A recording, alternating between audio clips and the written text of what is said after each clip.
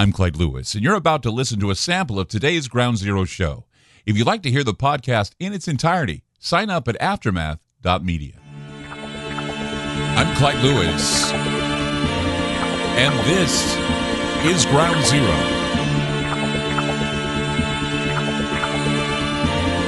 The numbers to call tonight, 503-225-0860.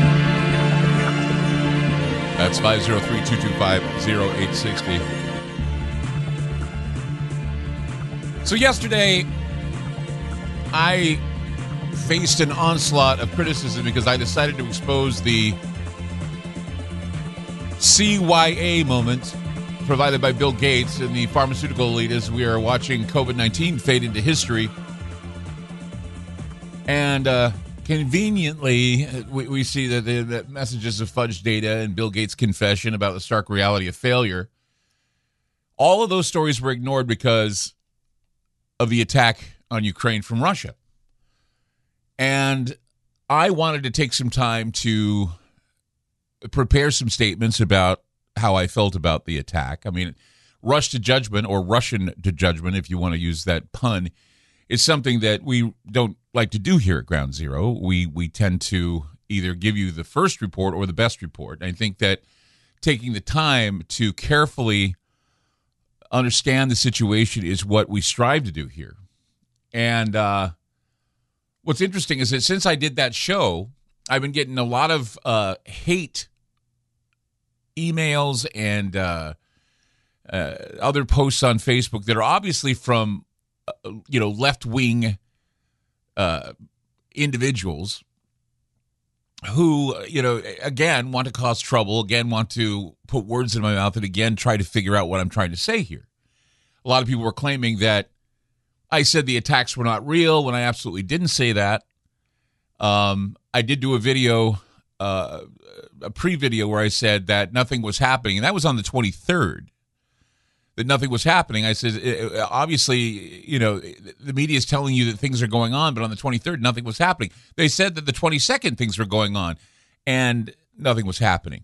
Or, I guess, see, that's the thing, is that you cannot definitely say anything if you're going to rely on the mainstream media.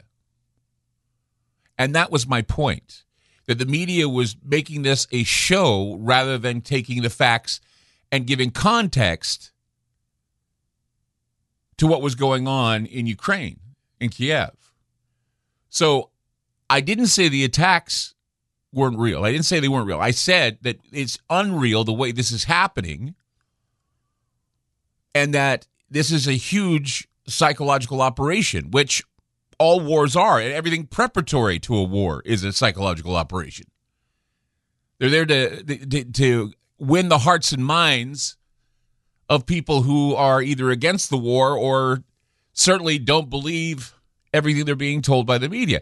I was calling the war, or this pretext to war, as Schrodinger's cat, where the only you only were able to take the word of the media that has been crying wolf about the invasion for months, and then as the countdown begun, it was as if the war was on and that we should be concerned, and that we should look to our Lord and Savior, Joe Biden, for guidance. No sooner were the bombs thrown from Russia to Ukraine, and we had people saying, I stand behind my president. Really? What do you stand behind? What did he say? What did he do that makes you want to stand behind him? It's difficult to grasp the realities of the international power struggle unfolding in real time. And that's why I'm always baffled when I see people who already have made judgment calls on what you think, what you say, and what your feelings are on the matter. I was called a traitor because I said some things about, Biden that, that were, I guess, positive. Even before he threw the bombs, I said there's some things about him that you need to know. And no. This is all bad. And it's bad now. It is bad now. Bombs have been thrown. Lives have been lost. It is bad now. Yes. But there are so many people who claim that they have this story mastered. But I needed to review what I've said. I had to go back and see what my research has shown me. I went all the way back to April of last year. There was a show called April's Firestarter, which This was like before the Ides of March. We talked about pretext for war, and the war would be in Ukraine. It would be Joe Biden going back and cleaning up the mess that Barack Obama created back in 2014. So, yeah, if you go back to April of 2021 and you read the story, I even posted it just to make sure that people were clear that back in April of 2021, we did a show called April Firestarter, and we gave the predictions and how it would go down and what would happen. And even after a possible, even when I said a possible invasion would happen, we weren't even close to going to blows with Russia, although it was in the cards, and we knew it was in the cards.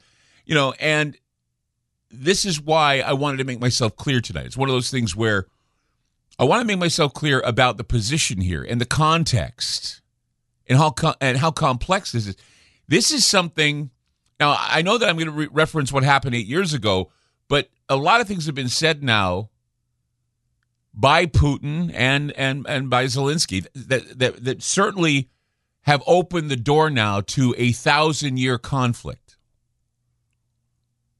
Because when Putin says he wants to create a religious space and he wants to bring back some of the values of the old Soviet Union, if this is true, then what this is it's a struggle that's been around for a long time, and it's rooted deep. It's a deep dive into Russian-Ukrainian history. And I'm sure that most people who can't even find Ukraine on a map don't know anything about Ukraine or Russian history.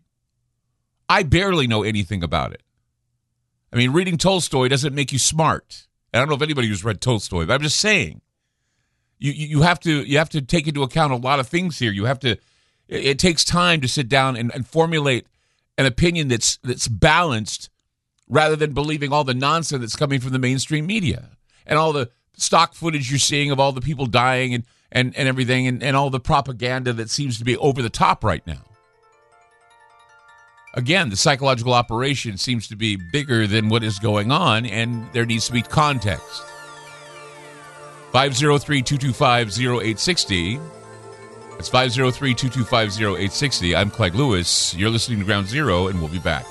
You just listened to a segment of Ground Zero. If you'd like to hear previous shows along with having access to our online library and social media platform, sign up now at aftermath.media. It's only $10 a month, and there's also yearly specials to fit your budget. Again, go to aftermath.media. I'm Clegg Lewis, and thank you for supporting Ground Zero.